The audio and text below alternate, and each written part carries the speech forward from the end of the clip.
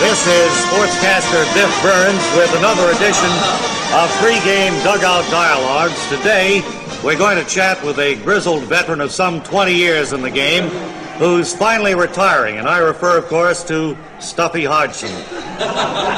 Stuffy, how do you feel? Well, I feel pretty sad, naturally, this being the last day and all. Pretty sad. Well, I guess that's a reasonable feeling, but all in all, you can't complain. Over the years, the game has been pretty good to you, Stuff.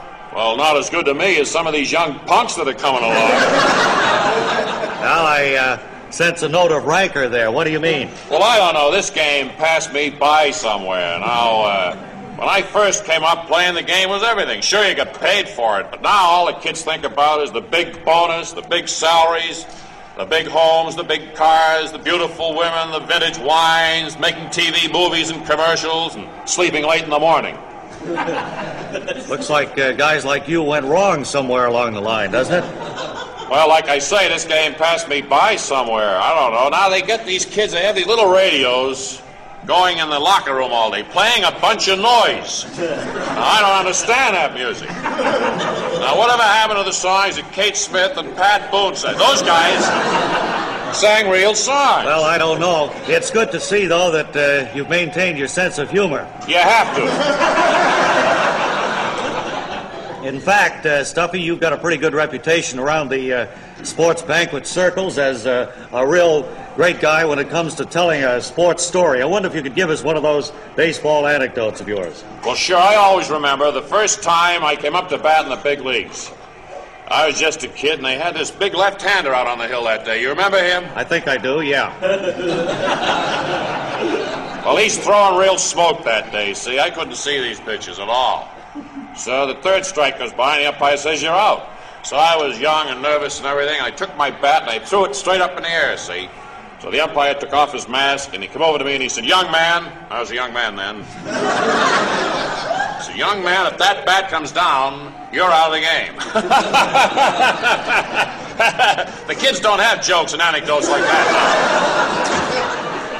now. Their idea of a joke is what they've been doing to me lately. What's that?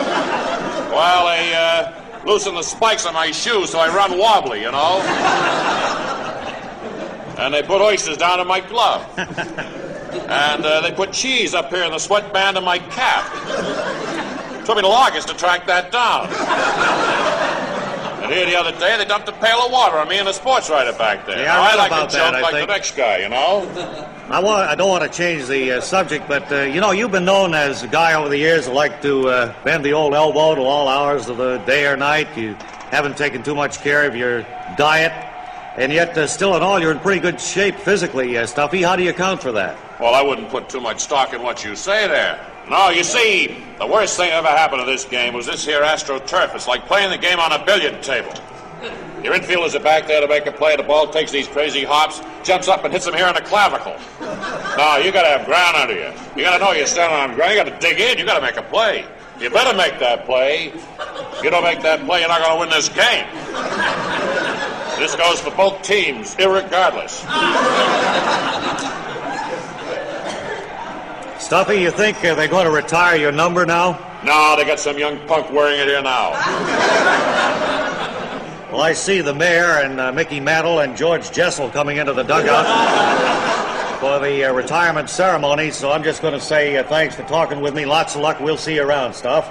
And this is Biff Burns saying until next time, this is Biff Burns saying so long.